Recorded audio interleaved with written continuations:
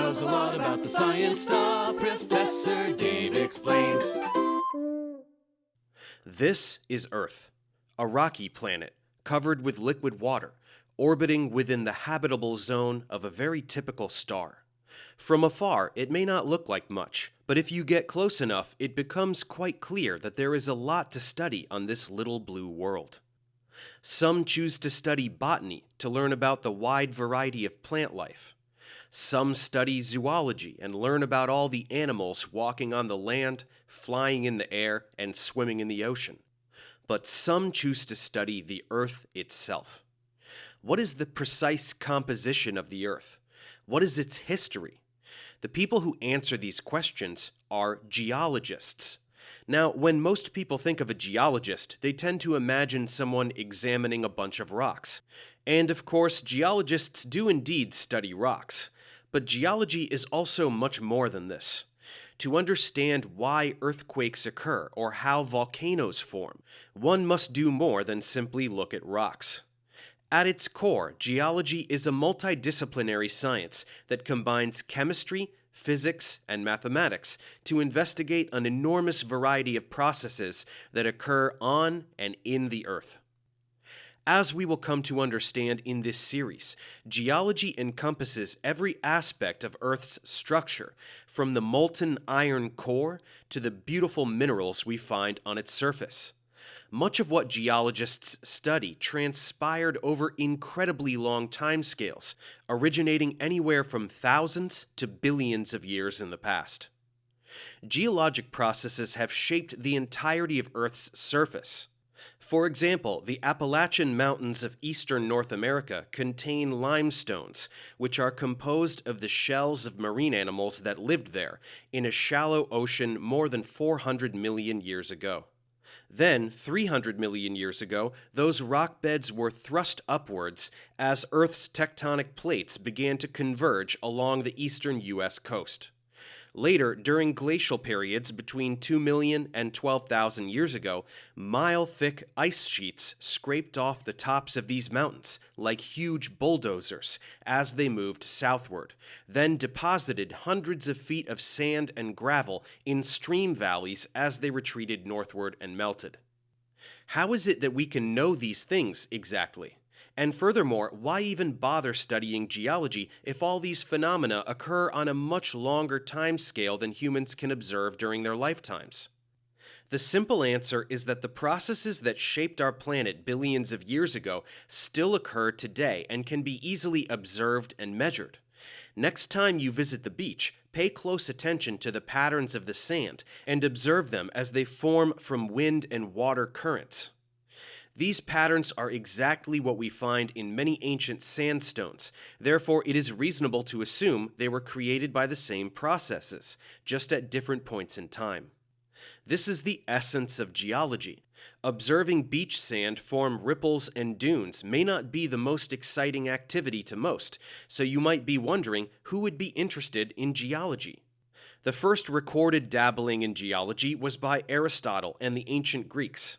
These ancient philosophers wanted to understand natural phenomena, especially those impactful to human life, like earthquakes, volcanoes, and tidal waves.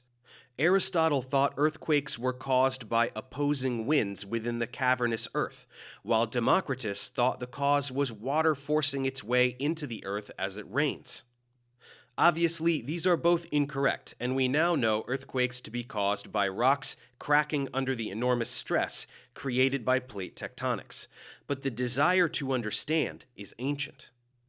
Geology has come a long way since the time of Aristotle and has many applications toward improving and protecting human life. For example, volcanologists, or geologists who study volcanoes, closely monitor active ones and create early warning systems to evacuate towns before any volcanic eruptions. Furthermore, Earth contains minerals, metals, and sources of energy that we have used to build and power the technology and infrastructure responsible for raising our collective standard of living over the past few hundred years.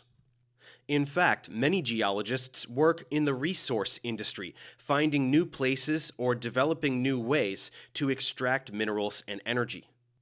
Others assess hazards to human life, like the volcanic eruptions we mentioned, but also slope failures, massive floods, and structural damage from earthquakes. Biologists interested in the evolution of life on Earth work closely with geologists in looking at the rock record to find the fossils and footprints of organisms that are now long extinct.